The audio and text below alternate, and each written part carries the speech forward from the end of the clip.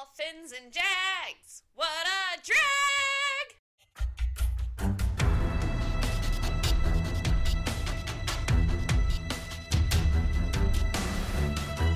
Welcome, football fans, to episode 71 of the Surf and Artificial Turf podcast. I'm Baxter Hill. This is my co-host, Casey Thompson. Casey, how was your non-football week, buddy? Non-football week was good. I don't think anything substantial. I'm trying to go through day by day. And I cannot think of anything too substantial. Just took a day trip to Tampa. Ooh. On one of the days. And so I had to watch the two kids. Which means that I texted Sydney and said, "Can you come help me watch these two kids?" I'm outnumbered. Don't like playing the zone defense, huh? No, You need that man. It's tough. It is tough. But no, beside that, non-football week was pretty unexciting, I think. Oh, watch Last of Us. Incredible. Man, what a show. I mean, I'm just no notes, and it's only supposed to get better than here. From here, I'm like, okay, Yeah. Sure. Come on, so give me a break. Great. The first lady, she said that first episode was scary. Yeah. She's in for a rude awakening as we get Yeah, further yeah, into yeah. it, because that was not scary. It's suspenseful. Okay. Like she was talking specifically about going into the house the next door. Yeah, that part was not like. It wasn't scary though. This is like the spicy conversation from a couple of weeks ago. Yeah, suspenseful, scary, not the same thing. Yeah, it was a suspenseful scary, or a scary suspenseful. There you go. What was around the corner was something scary. Was a human eating another Grandma. human. Spoiler alert for anybody who's going to watch Last of Us. Yeah, it was good, man. Made me want to pick back up that game. So good. I can't believe you don't. I mean, we I don't know. had this conversation. I'm a bit of a finisher. Hey, I've been told. Goodness I've been told I go all the way. And I do the same thing with video games. I make sure, for the most part, I finish them. Unless a life event happens. Like I was in the middle of a game when Emerson was born, and I had not gone back to that game. R.I.P. Guardians of the Galaxy. Oh. But for the most part, I finish games unless they're trash. Hashtag Arkham Knights is trash. Yikes. How was my your week, buddy? It was good. Same as usual. Ellie took a massive spill today at the park. Oh no. Sliced her chin up on some mulch. Oh no, not that beautiful face. She's got a big old cut down here on the bottom of her chin. Oh. She did not enjoy it. Screaming for mommy, telling me that I was not a good father. My god! Wow. It was something else. That's vicious. Yeah, she was very upset. But I just let her cry it out. We came home, we watched some TV, we cuddled on the couch. All was forgiven. What you drinking, buddy? For the last time, because it's the last one I have, Idealistic Reality. You did it. Congratulations. It's all over. I no longer have an Idealistic Reality. Juice Force. Voodoo Ranger IPA. You ready to get into this? Yeah, to my football week, I did go to Miller's Ale House. And I was not disappointed. Really? By the food. I think the problem is, like, the bar was set so low by you and the guy I was going with, Chris, that I was just like, oh, this is going to be terrible. And I don't know, I got this mountain thing that had fries, cheese, and fried chicken with, like, dipping sauces. And it was good. It's hard to do that wrong, Sure. And it was good, and it was a nice space. They opened a new one in Celebration Point. I would say no one showed up from the Surf and Artificial Turf listening group, but Chris was there. We still had to get. Yeah, Chris was there along with Andrew, who will never listen to the podcast because he's not big of a football fan. But it was a good experience. I went there expecting a less stressful experience. I was like, yeah, I'll go because I'm not going to be stressed about this game, so I can go to a public. I don't really go often out into public to watch football games because it stresses me out. For my team. If it was not my team, I don't even like going places for the Super Bowl. No, I wouldn't say Super Bowl either. But I used to go. I mean, I've definitely gone before for NFL Sundays. I've definitely gone before for some college basketball stuff. Like, I've gone and watched games in college football, but like, if it's my team, it's so stressful. And the last time I went to a game in a public space watching the Dolphins was against the Ravens week 1 in 2019 when we were terrible and we got blown out. And I knew we were going to suck. You know, we had, what the frick? Not Drew. The guy from the Cardinals that was terrible. Josh Rosen was starting. I knew our team was going to be bad. We got blown out like 56-7 or something. Very good, very good. So but this, of course, I don't know what game we're starting with. But Yours. this, of course, then let's just go right into it. Bills squeaked past Dolphins 34-31. Miami overcame a 17-point deficit in the third quarter to take the lead, but ultimately couldn't hold on. Yeah, so it was just like much more stressful than I intended it to be. I mean, it kind of was the recipe that I wanted for the most part, at least on one side of the ball. Our defense had to carry the day, and they did pretty well. I know we allowed a lot of points, but defensive touchdown, long return by Cedric Wilson on punt return, multiple interceptions. It was everything that you could possibly ask for. Scoop and score. Yeah, the defensive touchdown. I already said that. God. By Zach Sealer, who's a super underrated defensive tackle. He's next to Christian Wilkins. I am very excited about our front four for years to come. Jalen Phillips is a top 10 defensive end in this league. Christian Wilkins is a top 10 defensive tackle in this league. And Zach Sealer is super underrated.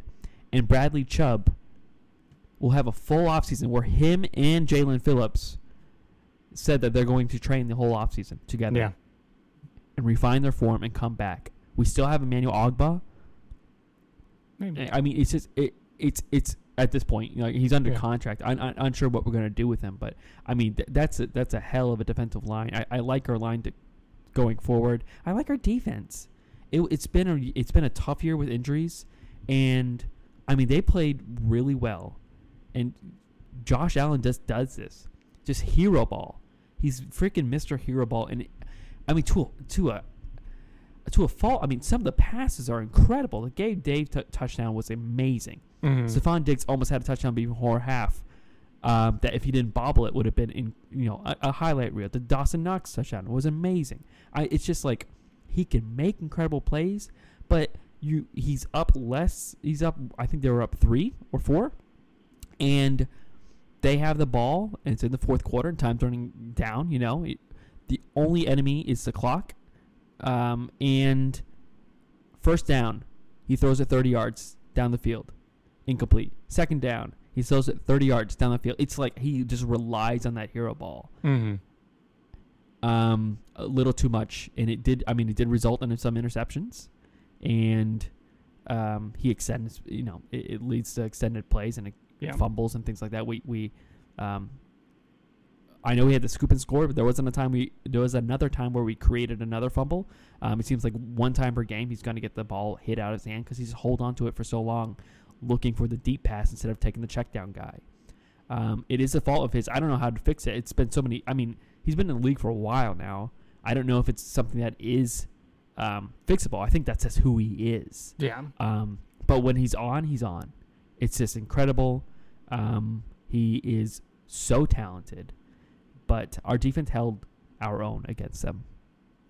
I think the way you fix it is you find another playmaker for him other than these inconsistent guys that were not getting the job done so much that they had to bring the anti-vaxxer himself back out and John Brown. Like, they're just kind of like, other than Stephon Diggs, I do feel like part of it is Josh Allen feels like the game is so much in his hands, which he's probably right. Like, yeah. They do get McKenzie back this week. Mm-hmm. Which I like McKenzie more than Cole Beasley and John Brown. John Brown's obviously a different type of receiver. But you're right. Absolutely disappointing receiving court. Going into this year, we kind of just thought that Gabe Davis was going to make that leap. Make a leap. And I liked Isaiah McKenzie to be a solid wide receiver 3. Mm-hmm. And he had some great games, but it just wasn't there. You're absolutely right. They are missing a receiver. To me, that's where they should go first and foremost. Yeah, I agree. They've been so focused on pass rush and getting after Patrick Mahomes. I think last year they took a defensive end, like an edge, in the first and the second round, I want to say. Well, they took Elam, right, in the first round. round. Maybe it was 2 years ago that they took. But I know that there was a year that first and second. No, but they took you're right. 2 edge guys. Or I thought it was a defensive tackle, but you could be right. Either way. They are super defensive heavy in the draft, which is fine. It's great to have a young defense, but I think it's just kind of like, our offense is so successful, we can add some pieces in free agency. Obviously, Stephon Diggs was a big trade a couple years back, but that changed the offense. That wasn't adding to the offense. They relied on guys like Gabe Davis and Isaiah McKenzie, who they drafted in later rounds, if I remember correctly.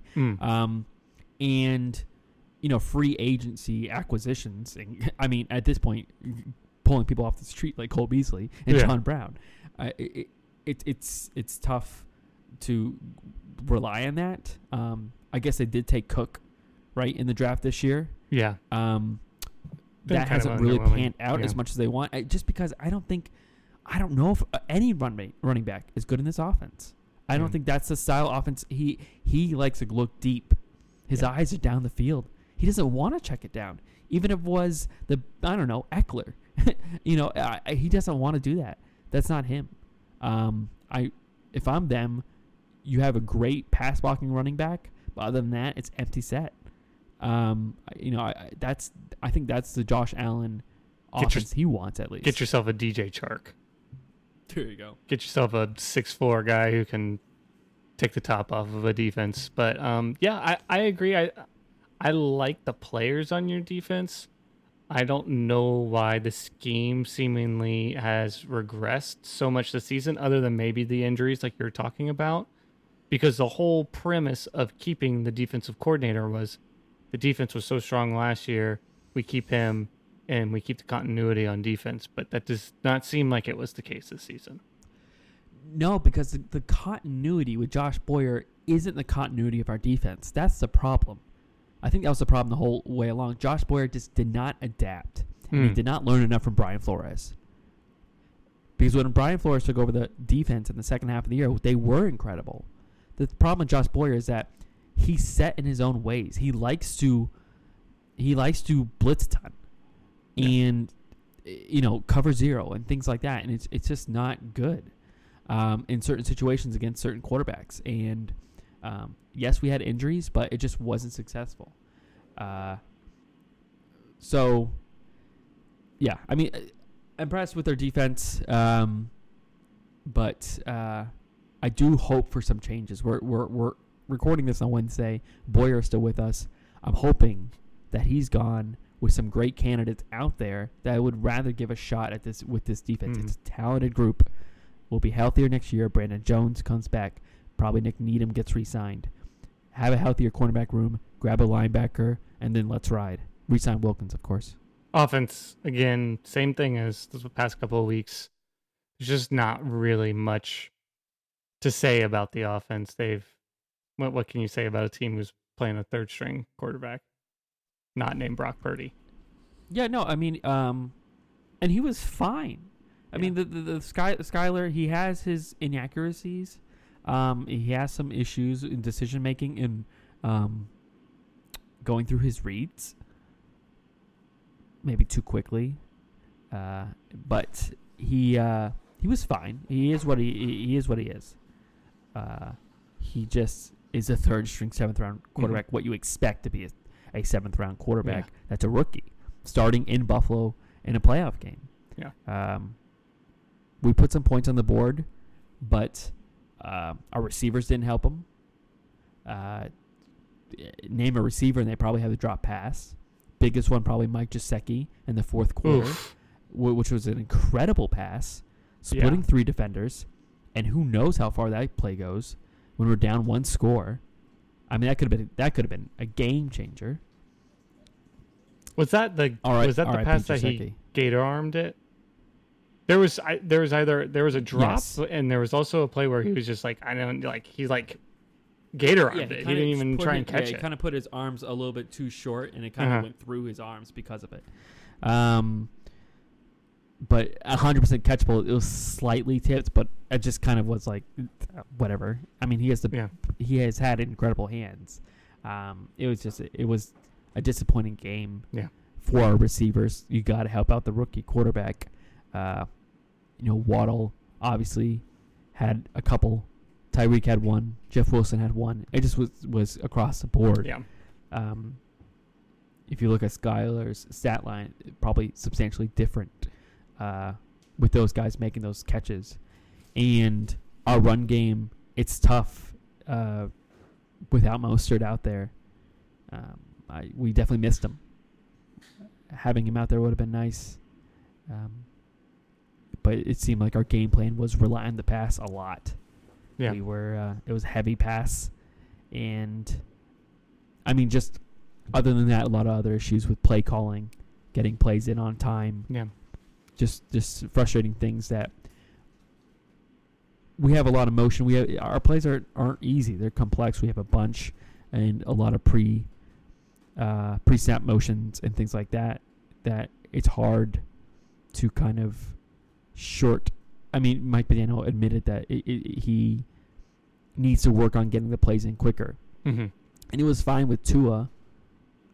But when you have a rookie, the 7th round quarterback, it's tough for him to have to handle that situation. At one point, Teron Armstead called a timeout.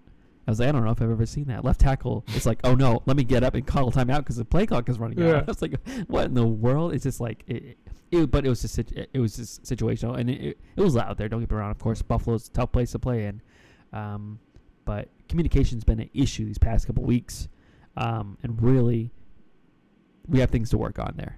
Yep.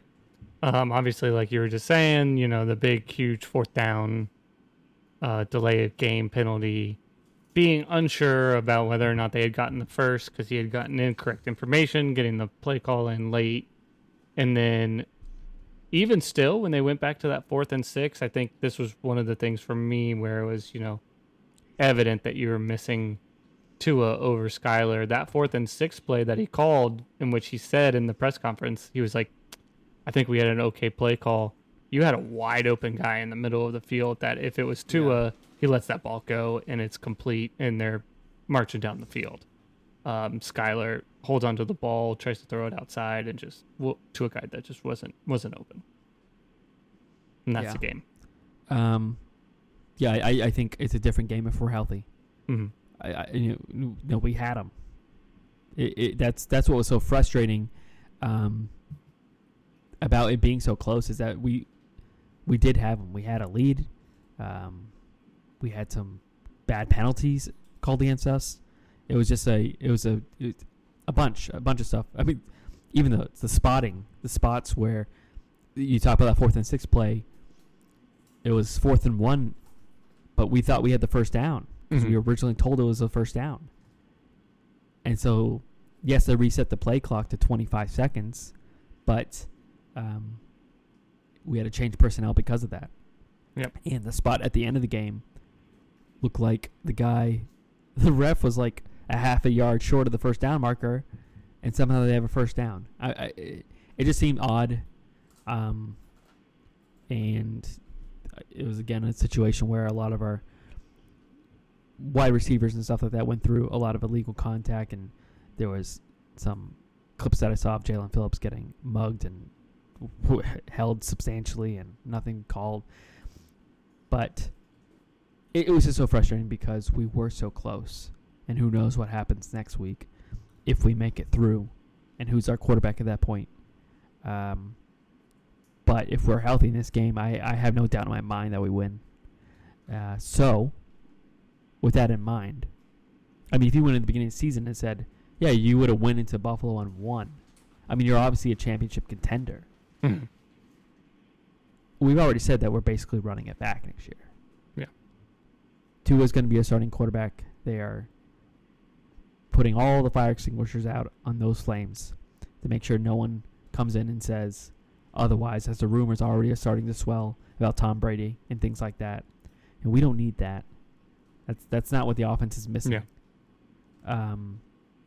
Grab a better backup quarterback. Hold that thought. Okay. But beside that, run it back and make a key. We know what we need to fix. Right tackle, tight end that can block better, but still has the pass catching ability that Gesicki has. Maybe a running back, a few defenders, but really being healthy would be a substantial part of it. I mean, we were 8-3. So let's just run it back with most of what we had this year, because I do think we can be in that top tier of teams in the AFC. All right. Yep. All right. We'll get more into Dolphins offseason as we go here on the pod over the next couple of weeks and through the offseason.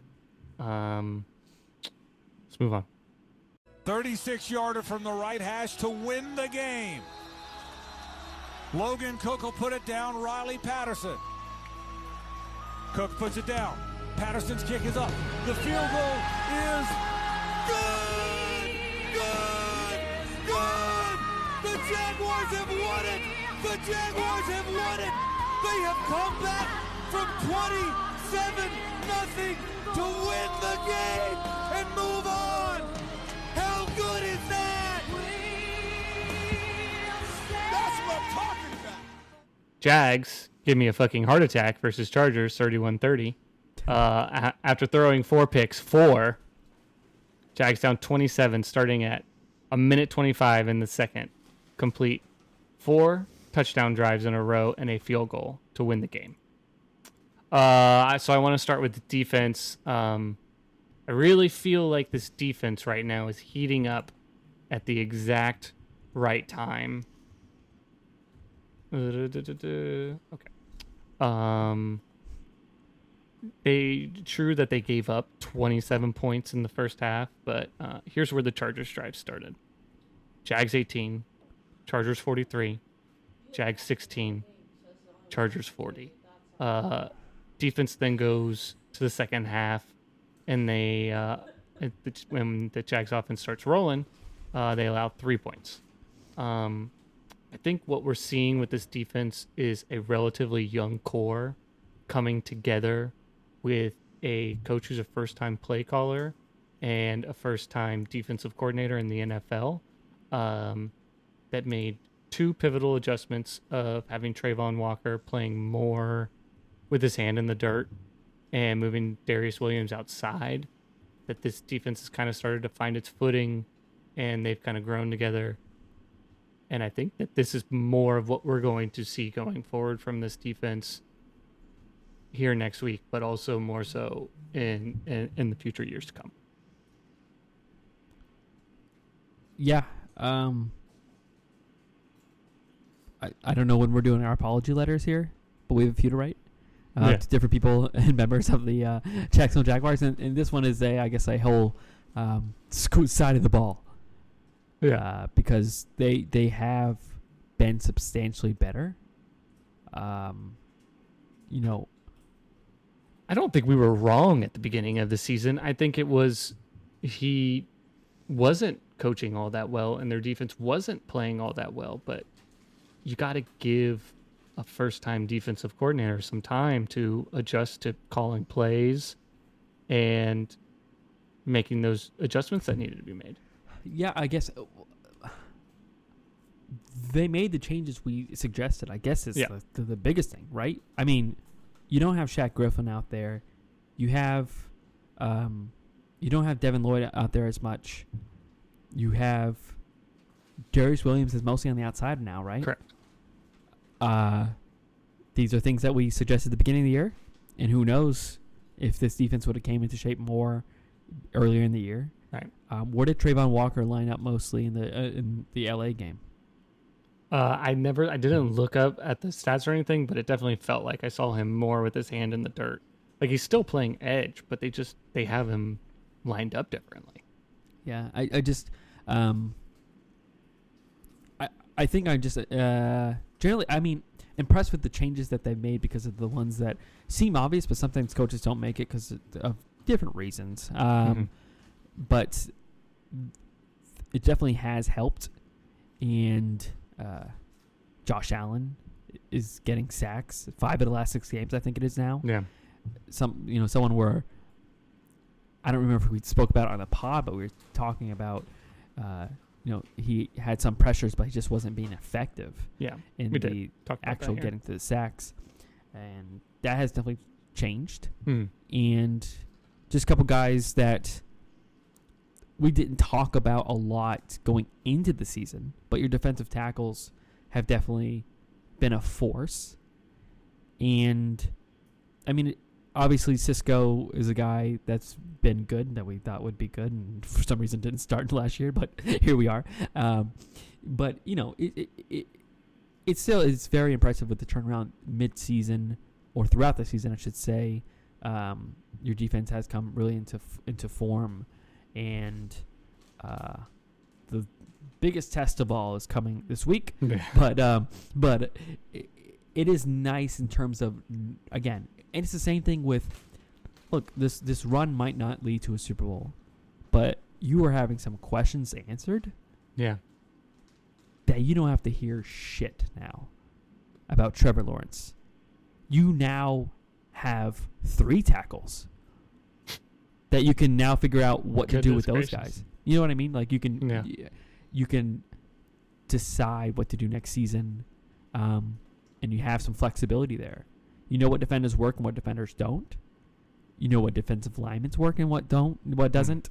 You know what you need on both offense and defense. I think that every game you play, you just start cementing your needs, what works, what doesn't, and just the questions that if the season had continued the way it had, what the offseason would have looked like.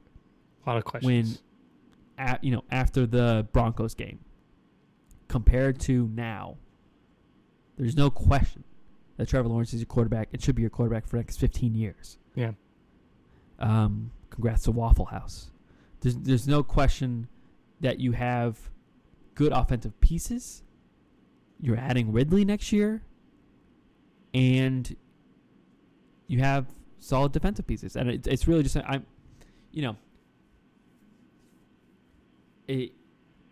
and you're getting playoff experience, which I think is something. It's something to remark at. Not only playoff experience, but you're down 27-0 in a playoff game. I said this early in the season with the Dolphins when we came back in the Ravens game. There is no score now where you're not like, we can maybe come back. Yes, we got that chance. You don't have to worry when you go down 2 scores immediately. And you're like, oh, we're out of this game.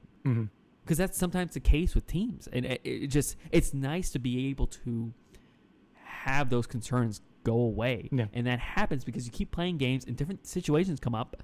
And how do you handle those situations? Apology letter to Doug Peterson.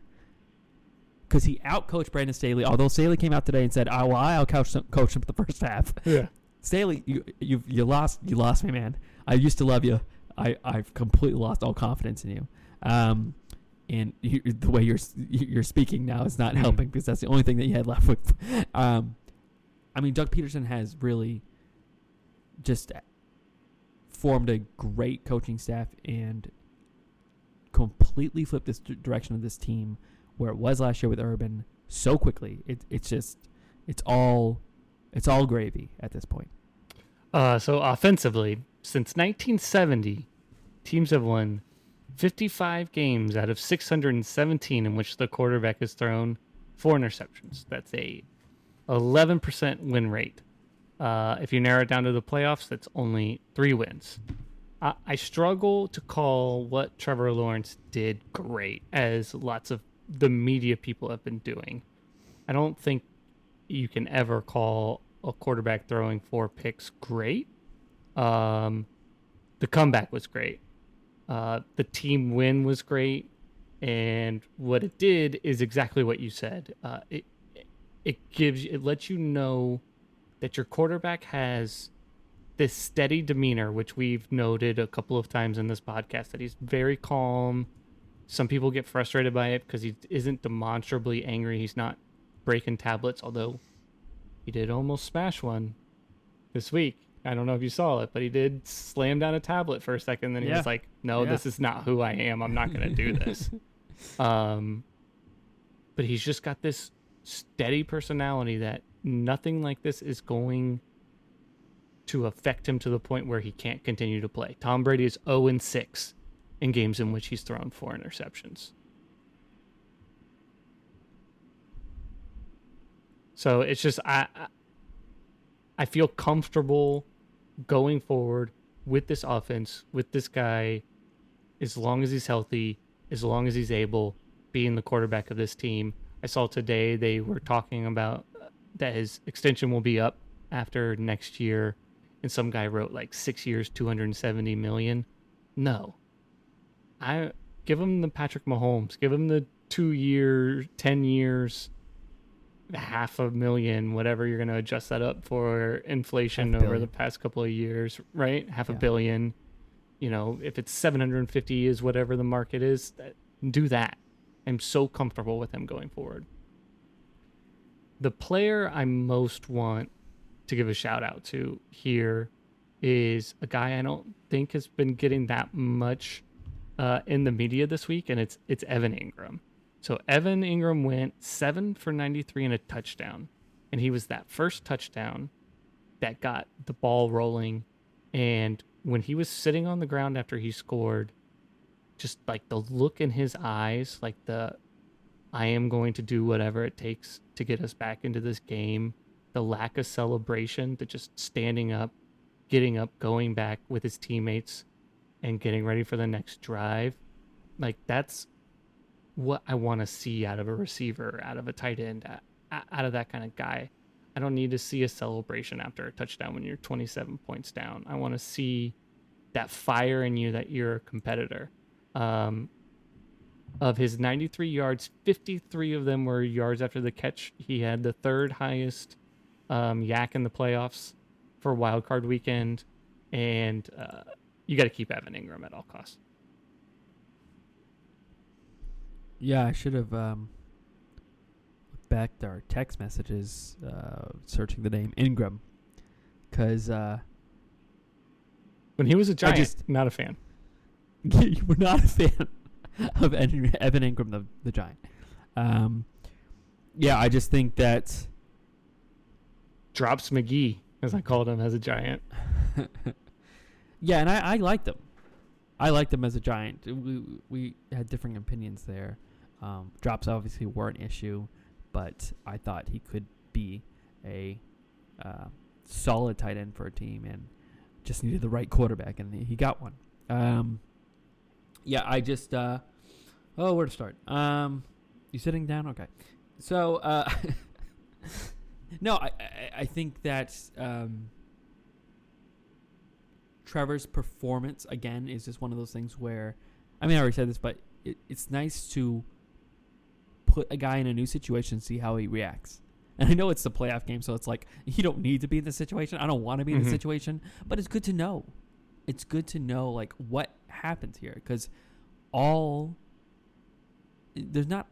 you look at previous comebacks, you see Andrew Luck and Tom Brady, and like the names that are there are premier quarterbacks because of how difficult it is. And you just can't come back with, I mean, I know we were 17 points down, but there were turnovers and things like that. It wasn't Skyler that brought us back. For you guys, it was just, adjusting to what was happening and not letting it get to your head too much that how the refs were treating you guys. I mean, you could have just Joey Bosa did. Well, exactly. That's exactly it. That's the exact way you don't want to react. I fucking hate the Bosa brothers, those racist fucks, and I hate their personalities because, of course, that's their personality. You know what I mean? Like, it's just like that is the man-child shit that you can't have on the team. That's not what you want from a guy like Ingram. It's like, you know, yes, you can yell at the ref after the play. I mean, it's not like your Jags receivers are like, well, I got mugged, you know, and just walk in silent. That point in the end zone when Zay Jones got basically just held, he went over to the ref and he was very demonstrable about what he was saying to him, but clearly wasn't enough to draw a flag. Correct. That's the point, right? It's not costing your team, which Bosa's double helmet throw in the most ridiculous video I've ever seen, where he throws his helmet to the ground. Brandon Staley runs over to it, picks it up, hands it back to Bosa, who repeatedly throws it on the ground again. Goodness gracious. I mean, you have a C on your goddamn jersey. Act like it. You are the captain, and you're not acting like it. He didn't act like it in the beginning of the game when he did the L symbol to the Jags crowd. Also at halftime. It's just exactly. It's just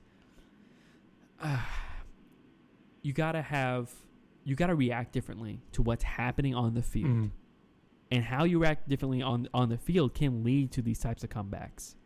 And Trevor is not a guy that, I mean, we saw his tunnel video early in the season.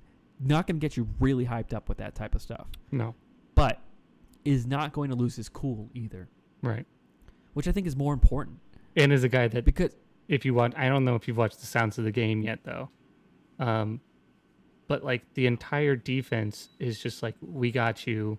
We just keep doing what we're doing. Team is rallying around him. We believe in you. How can you not like him? You don't have to be animated for your teammates to believe in you. Yeah. How can you not like him? Like that's the thing, you know?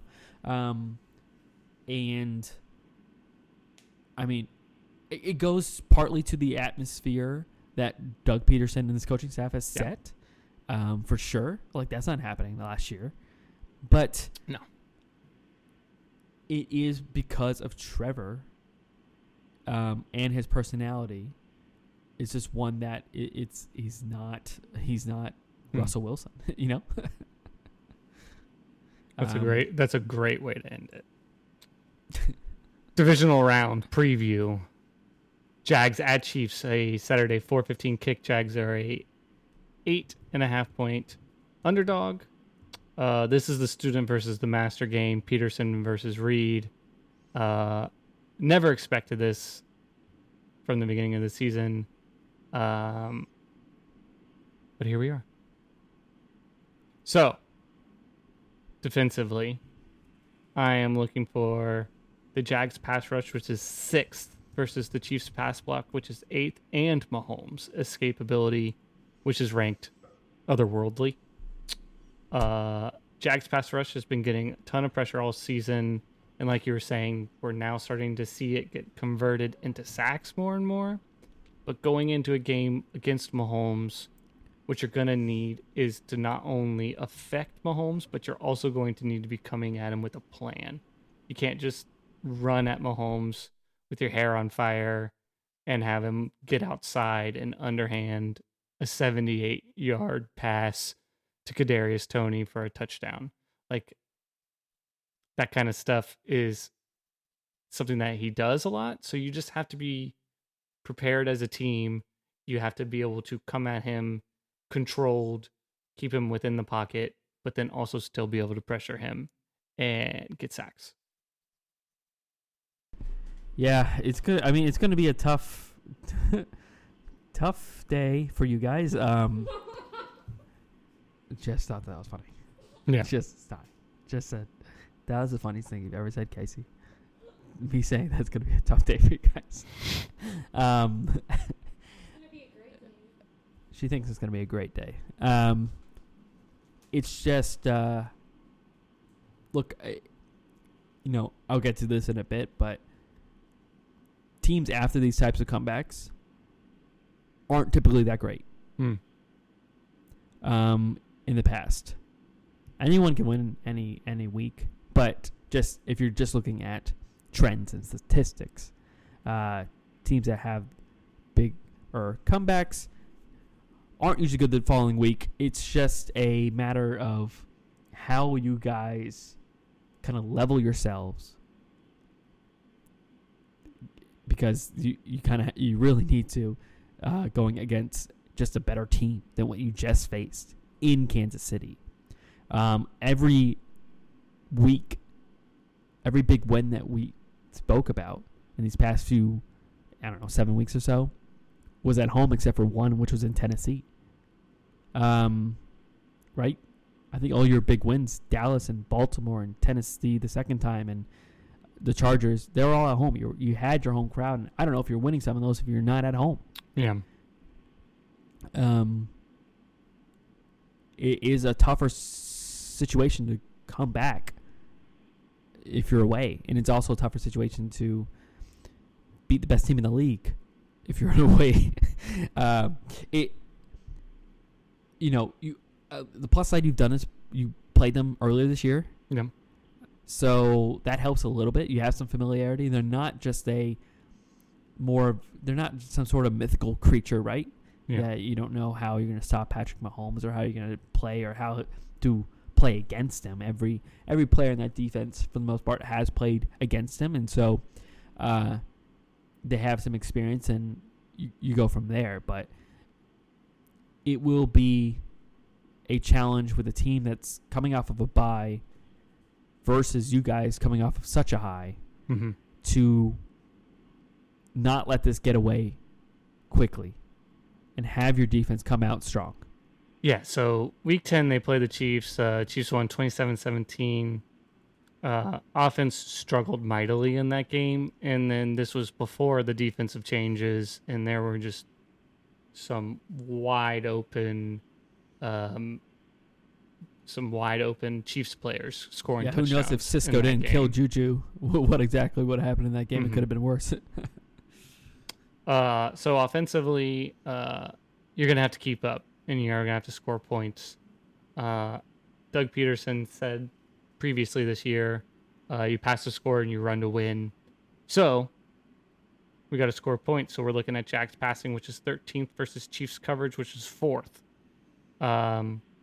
If we get second half of Trevor from the Chargers game for a whole game, Jags have a chance.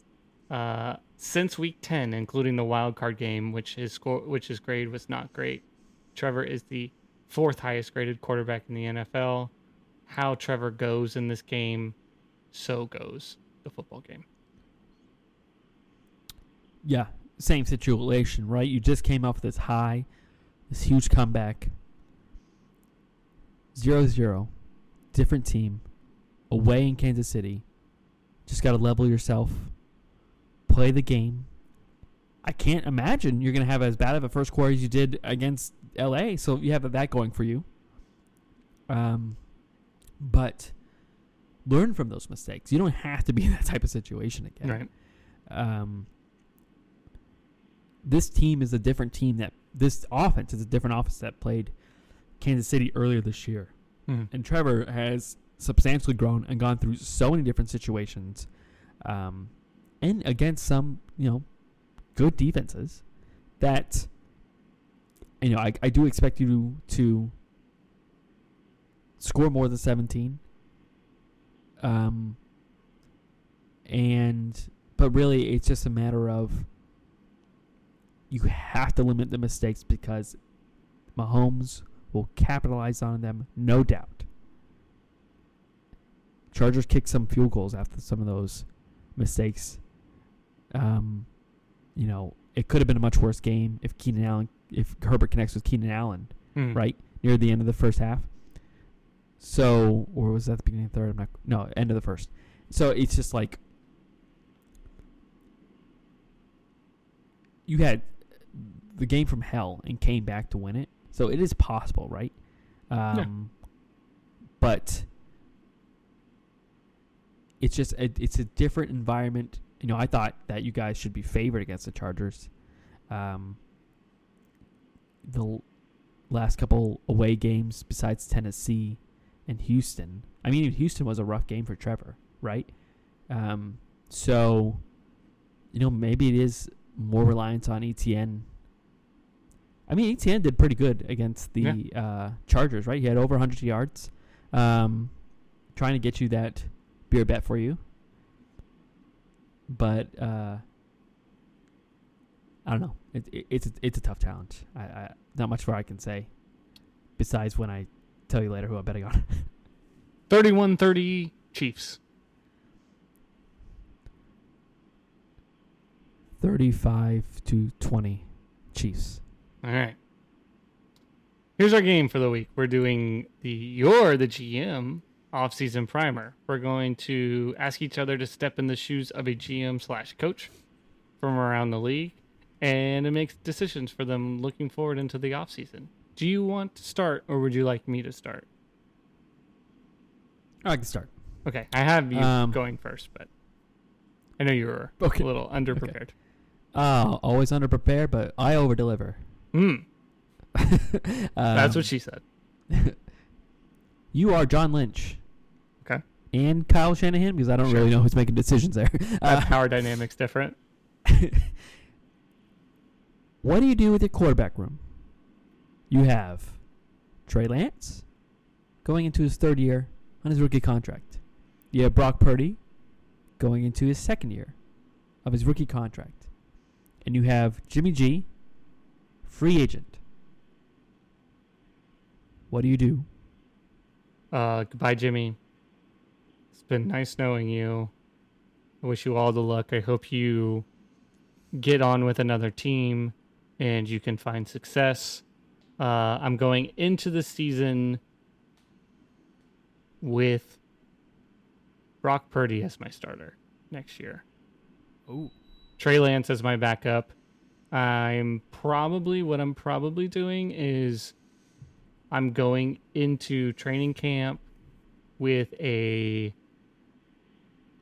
training camp battle. I'm not trading him now. I would probably wait to trade Trey Lance until somebody got hurt or a team doesn't get a quarterback that they were looking for in the draft. But I'm holding on to these two quarterbacks at least through the draft. It's February 8th. You just won the Super Bowl. Anything change in your evaluation? It's still the same. I'm still holding on to Purdy. I'm still holding on to Lance. I'm starting Brock Purdy at this point going forward. But I am making the appearances that it's a competition between the two. And I'm not moving Trey Lance until post-draft. Got it. All right. Your first one. This is when I told you to hold your thought from earlier. Last year I asked you, mostly tongue-in-cheek, to how much should the Dolphins spend on a backup quarterback? With the announcement, like we were saying, with the expectation that Tua's coming back next season. So far, he has appeared in 36 of his possible 53 games. That's less than 70%. First, I want to ask you, as Chris Greer / Mike McDaniel, are we moving on from Teddy, who also cannot stay in a game? Yes, gone. We've seen what we've seen from Skyler. He's not a backup currently. He's a practice squad guy, yeah? He's not your primary back. Yeah, I would agree with that. Yeah, absolutely. Okay. Now, got two more questions for you. What are we doing here? Veteran quarterback or another late round rookie? Veteran. Okay. Here is the list of veteran quarterbacks. Jimmy G. Okay. I want Jimmy G. So I was going to say, here's a line, and I wanted you to pick above or below the line, but clearly it's above the line.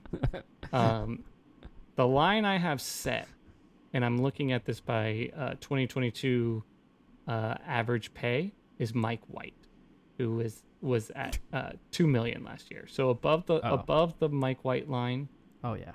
Mike White, Andy Dalton, Joe Flacco, Jacoby Brissett, Mason Rudolph, Case Keenum, Jimmy Garoppolo, Sam Darnold. Below it would be guys like Kyle Allen, CJ Beathard, Taylor Heineke, Blaine Gabbert. So you want to go above this line, even if it means you're going to miss out on another free agent? Question mark? Yeah. So like a linebacker, or obviously we both think the Dolphins are probably going to spend on an offensive lineman. So you're saying your priorities are offensive lineman and a backup quarterback with strong bones?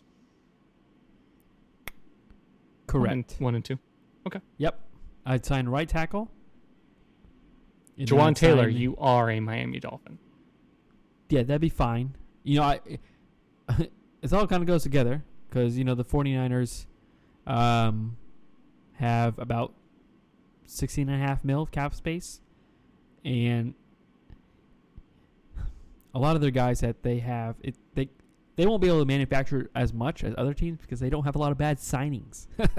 So a lot of the top guys are guys that, you know, you can't like say, oh, we're going to cut ties because, you know, the guys you're definitely going to keep. There's some restructure. You can make money. But potentially their right tackle is going to be available. There are other right tackles, other tackles that could be available to us. We definitely need one or two improvements in our offensive line. But I would say Jimmy G, he signed a 1-year, $7 million contract. What if Jimmy gets an opportunity to start somewhere like the Raiders He probably is or taking it. the Jets? I don't think anyone's going to give him the opportunity to start. Who would be your next name on that list? Next name on the list, I was just going to say, though, I would say give Jimmy G like 3 years, $25 million. I'm fine with that. Next on the list, good God, this list. Sam Darnold?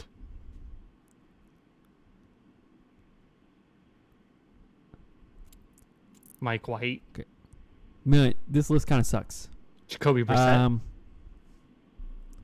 No, I don't want to do that again. Taylor Heineke? Okay. Yes, Taylor Heineke. He's also below that line. You might even be able to. But he's only below that line because that's how much he made this year. Right. I think he would get more with his starting experience now off of his rookie contract. Mm-hmm. But he's not going to be a starter, right? No one's going to sign him to be a starter unless you're correct. tanking. Yeah.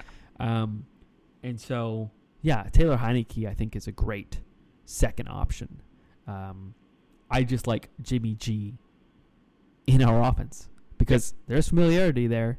Mm-hmm. And he has shown that he can win games.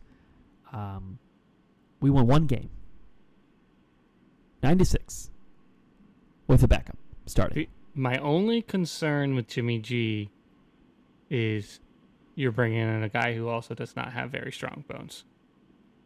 Skylar Thompson likely to see the field again in next year if your quarterbacks are Tua and Jimmy. But it's fine. I just think that one of the first things is, of course, we're improving our offensive line, right? And I know that can't be the only thing you do, but I mean, I don't know how much I would think about health as it comes to a backup as much. You just got to be a little bit luckier than you were this year. And we had just had the 31st offensive line in the league on PFF this year. So possibly improving that will decrease our injuries. Sure. I'm no scientist, though. Hit me with your next one. You are Joe Schoen. Is that how you pronounce his name? Shane. Is it Shane? Mm-hmm. That's terrible. Get out of here. Doesn't make any sense. That is spelled Schoen. Yeah, Joe Shane. Oen? I don't know, man. I don't make it up. I just Get hear it and repeat it. I knew that too. I knew it was fucking Joe Shane. But I guess I never actually seen his name. Now that I'm thinking about it, I probably only heard it and never seen it. I just thought it was spelled Shane, as in like, Shane. Anyway, as in Shane. Yeah. You have $54 million in cap space. Daniel Jones and Saquon Barkley are not under contract next year. Daniel Jones would be a $33 million franchise tag hit. Saquon Barkley probably $16 million average per year. Are you signing one or both of those guys? Re-signing. This is different than the way that you asked me it on the text. I mean, if you're giving me the option to sign both, I'm signing both. One, because I think from all of the reports, from everything that I've been hearing, I think you can get Daniel Jones on a contract that is going to be significantly less than that average per year. I think he's probably, like a $25 million average per year kind of guy. Sure. I agree with that. Which you could then give Saquon a deal that's even, pretty close, similar to that. You're just kind of like changing up the way that the money in the years is, you know what I mean? Like, you don't have to give them both the same amount of money every single year. You can make the contracts work.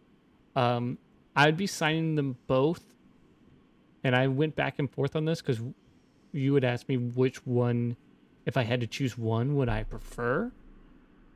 And it's the Jags fan in me who watched a team like what the Giants are going through right now with Blake Bortles, re-sign Blake Bortles. If I could only choose one, I'm re-signing Saquon Barkley. And I'm bringing on Sam Darnold. I'm bringing on Jimmy Garoppolo. I'm bringing on one of those guys because I've seen what my coach can do with Daniel Jones. And I'm pretty positive he could do it with any other mid-level starter. And if they don't make the playoffs and they're in range to draft a quarterback, let's get up there and get that true franchise guy who's not at the Kyler/Cousins cutoff. Because I would still say Daniel Jones is above that line. Yeah, it's hard. It's hard to know with Daniel Jones. I'm bringing them both back, though, if I can. Which would,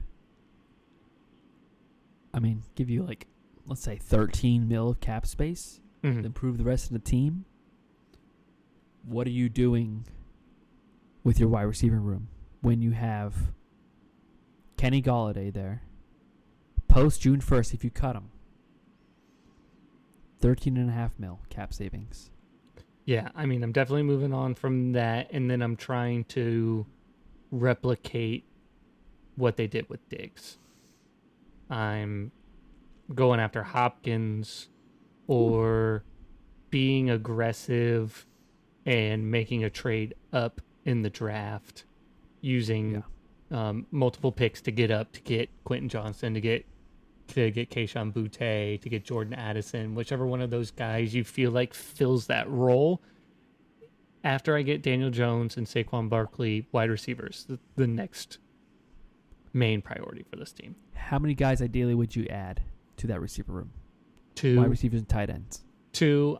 I like Isaiah Hodgins. Who's the other one? Slayton's okay. Slayton. If Slayton was my wide receiver 4, I think I'd be pretty comfortable with that.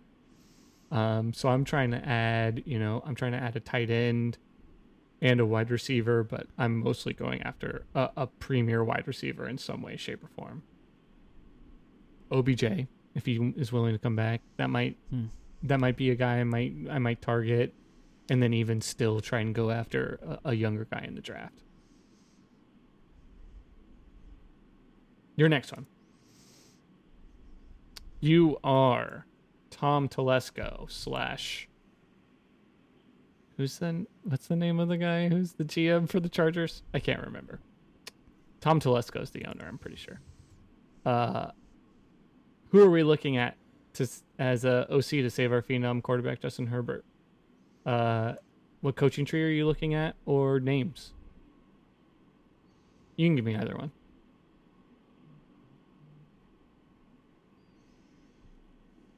I like Bevel. We talked about this earlier today. He might stay in Miami. Yeah. But I don't like Bevel, by the way. Yeah. Yeah. I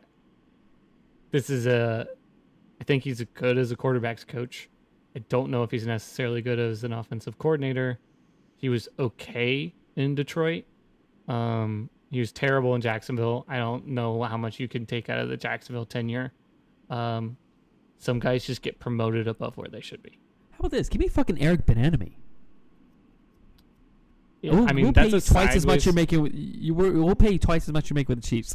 Yeah, they have to allow him to do that. You control the whole offense. Mm-hmm. You don't control the whole offense in Kansas City. Correct. Andy comes in. You control the whole offense. We're giving Brandon Staley. He's on a tight leash. What about if we're going that tree? What about Frank Reich? Man, what he did with Andrew Luck. They made the playoffs. Yeah. I think that's fine. Give me someone that has a playbook without the 7 or less yard routes only, you know? I want some verts in like, there. Show me some 4 verts. It would not take much to improve upon what they had. Mm-hmm. Yeah, it's tough. It's tough for the OC position to give you a good name. Just because of... You kind of have to think of what you just said, like head coaches that were just termed. Nathaniel Hackett. Mm-hmm. Would you have him? I mean... I did just fire off a tweet about Nathaniel Hackett being an okay offensive coordinator. I don't know if that's who I would bring in, but... No, he's a good offensive coordinator. Mm-hmm. He is a good offensive coordinator. He is one of the worst game managers I've ever witnessed be a head coach. Yeah. But you're not going to be in that role. You're going to call plays. Yeah, he gave Blake Bortles his best year, and he was there for Aaron Rodgers. Sure. 2 MVP seasons, back-to-back. Exactly. So there's one, Nathaniel Hackett. Ooh. All right. That would be a if it didn't work, everybody's gone, by the way. Oh, absolutely. Absolutely. But they're probably still if they don't like win that. A playoff game next year with that duo.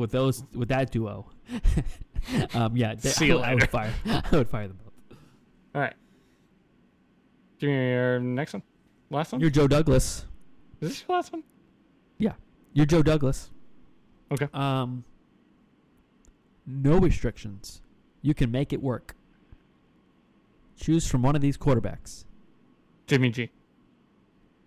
Aaron Rodgers, Tom Brady, Derek Carr, Jimmy G, Anthony Richardson. What's the first one?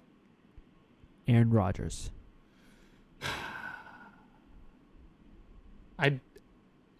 So here's my problem right now. If I'm Joe Douglas, I might feel different personally about Aaron Rodgers. My concern about Aaron Rodgers, not only personality, but just the way he talks, it could be a one and done situation with Aaron Rodgers. He could come in and he could play, he might even play half a season and then be like, you know what, I'm not feeling the good vibes. I'm just going to retire. Like, I don't trust Aaron Rodgers. I don't trust him for a long-term guy. I don't think that he loves football anymore, which is an issue. Mm-hmm. Tom Brady too old. I'm not hitching my wagon to a guy who's already got a deal done to be a commentator. So that leaves for me personally Anthony Richardson, Jimmy G, because I'm also out on Carr. Having to trade for Carr and then also pay that salary, not something that I'm looking to do as any GM. Think new contract. Yeah, I mean, even still, I don't want to trade for him and then have to renegotiate a contract. So for me, it becomes Jimmy G versus Anthony Richardson. I guess depending on how comfortable and how safe I feel within my job would be how I would determine this. Like if I feel like I told you the other day, I feel like the Jets regime is at a point where if they don't make the playoffs next year, they're probably out. And if I feel that way, I'm probably going Jimmy G. If I feel comfortable in my position and I've got a couple of years, I'm going to go Anthony Richardson. So I think ultimately... Woody Johnson is calling you. He says you have to win a playoff game this year or you're out. Jimmy G. Hands down. I think... So you're going Jimmy G over Aaron Rodgers... Correct. As well. Okay. Yes. I want a guy who can come in, can play in this same exact system, just left it, is the exact opposite of Zach Wilson. He's going to come in, he's going to do exactly what we ask him to do. He's going to be able to operate this offense that he's been operating at a high level and win football games for us, because that's all we need. We just need a guy who can just come in and win football games. He doesn't got to be creative. He doesn't got to go out there and throw off his back foot and hit wide receivers. Take the drop, do the play action, hit the fucking guy who's wide open, Garrett Wilson, down the middle of the field. We're good. Casey's taking a drink. Oh, you're fine. I'm waiting. You're the one that has to give me the next scenario. Okay. Final one. You are Mike Vrabel, I guess now maybe Ran Carthon, as he just got hired as the Titans GM. Yeah. I would like you to outline your plan for me for the Titans. We are currently negative $24 million over the cap. And here are your top 5 over the cap guys. I'd like to know what we're going to do to get underneath this. Ryan Tannehill is a $36.6 million cap hit with an $18.8 million dead cap. Bud Dupree is a $20.2 million cap hit with a $10.8 million dead cap. Kevin Byard, free safety, $19 million with a $13 million dead cap. Harold Landry, ain't no way you're getting out of this one, buddy. He's an $18.8 million hit with a $30.2 million dead cap. And now we're going to get into some guys. Derrick Henry, $16 million cap hit with a $9 million dead cap. Taylor Lewan, $14.8 million cap hit, no dead cap. Robert Woods, $14.6 with a $2.6 million dead cap. How are you going to get me out of this?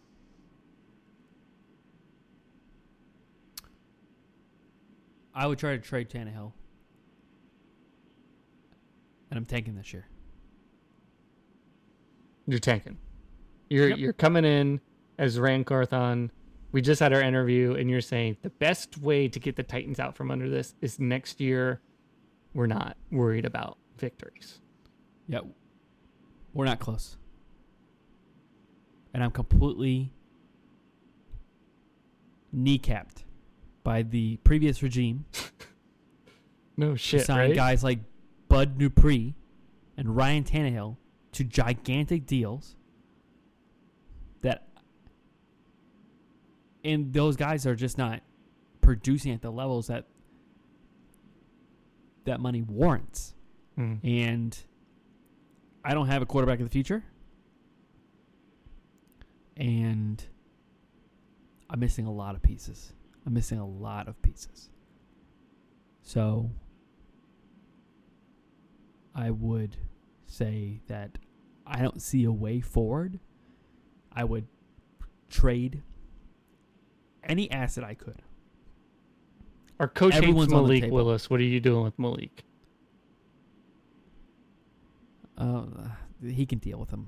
He's Are gonna we be our starting tanking with quarterback him this year? this year? Yeah, he's Okay. a starting quarterback. I'm trading every asset I can for a draft pick. I am trying my hardest to get it first. I don't know if anyone would take Derrick Henry for a first, but I would trade him for a first-round draft pick. Yeah.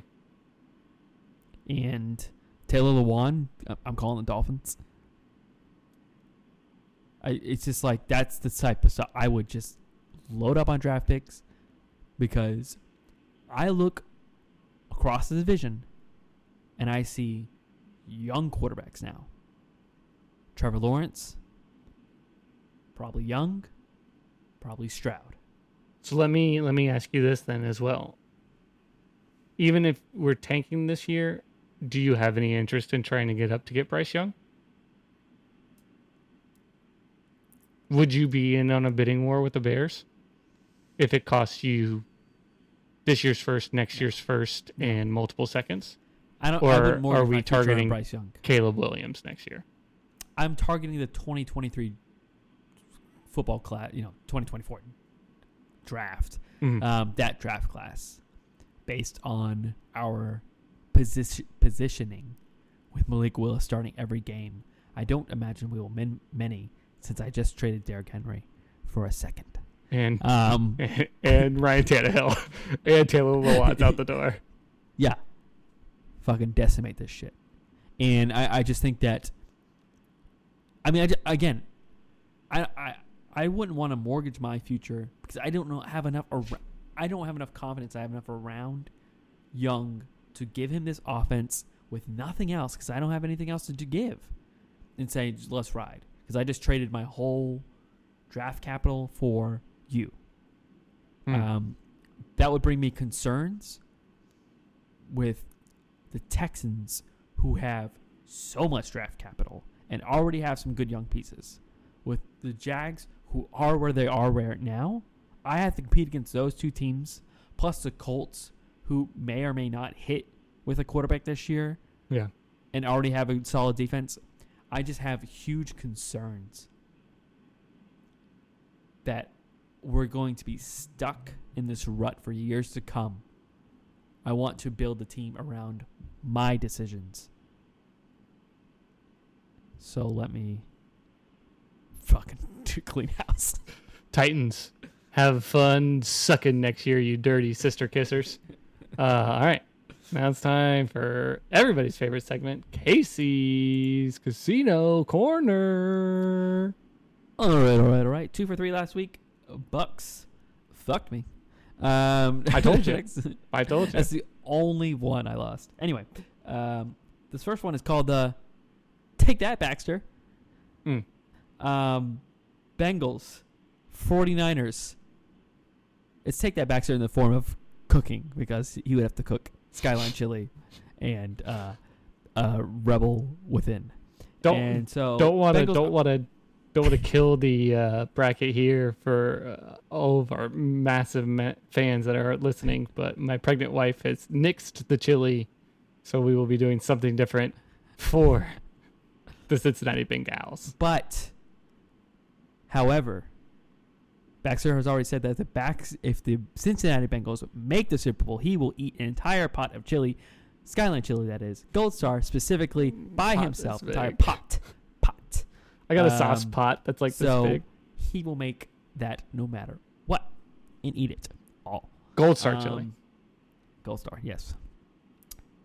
Bengals are +5 in Buffalo. I didn't like anything I saw from the Bills. Tease them up 7 points. Bengals +12. Very least this is going to be a close game. I don't see Bengals getting blown out here. 49ers. Cowboys on a very short week coming. To San Francisco. 49ers. Tease them 7 points as well to +3.5. They can lose by a field goal and I still collect. Bengals +12. 49ers +3.5. I got you on the 49ers. I probably also agree with you. I don't think that the Bills would blow out the Bengals, but I do have the Bills winning that football game. I just think, like we talked about, you don't need a whole freaking pot of Skyline. Well, it's also like what we talked about, teams that play the same team from their conference 3 times. It's hard to win those games, just like the Bengals playing the Ravens. I don't think that the Bengals have nearly a comparable defense to what the Dolphins have. I think the Bills are going to be better suited to play against the Bengals. And they do not have the pass rush that the Dolphins have, and they do not have a corner that's even comparable to what the Dolphins have. I still have the Bills winning, but I don't think they're going to blow them out. Next one. Another teaser. We got 3 teasers, by the way. Cool. This one is the sorry backs teaser. Kansas City Chiefs are 8.5 point favorites against the Jaguars. Tease them down 6 points to -2.5. Eagles are 7.5 point favorites over the Giants. Tease them down to 1.5. Chiefs -2.5. Eagles -1.5. 2 team 6 point teaser. That's a good bet. I mean, as I said, I have the Chiefs winning this game. I think that they are still the better team than the Jags. I would love for the Jags to win to prove me wrong yet again. But I think 1-score game, that would be the correct way to bet the Chiefs Jags game. One more teaser, but this one is one of those old-fashioned total teasers. Bengals Buffalo. Currently 48 points is the line. Jags Chiefs. Currently 53 points is the line. I don't know if you knew this, but you can tease overs. So I'm teasing both of those overs down 6 points. But both want to hit the over. So over 42 points in Bengals Bills and over 47 points in Jags Chiefs. Because this is the, Baxter, you were right all along, most exciting divisional playoff bet of the 3. I didn't mean to make it 3 Baxter themed bets, but I did because that's how seamless this podcast is. But I just like none of these defense is particularly, and I really like all 4 of these offenses. Baxter's under special of the week rebranded to Baxter's over special of the week. Both AFC games. Jags Chiefs over 53 and Bills Bengals over 48. More sure that the Bills Bengals will hit that over 48. I don't see any way that game's not over 48 points.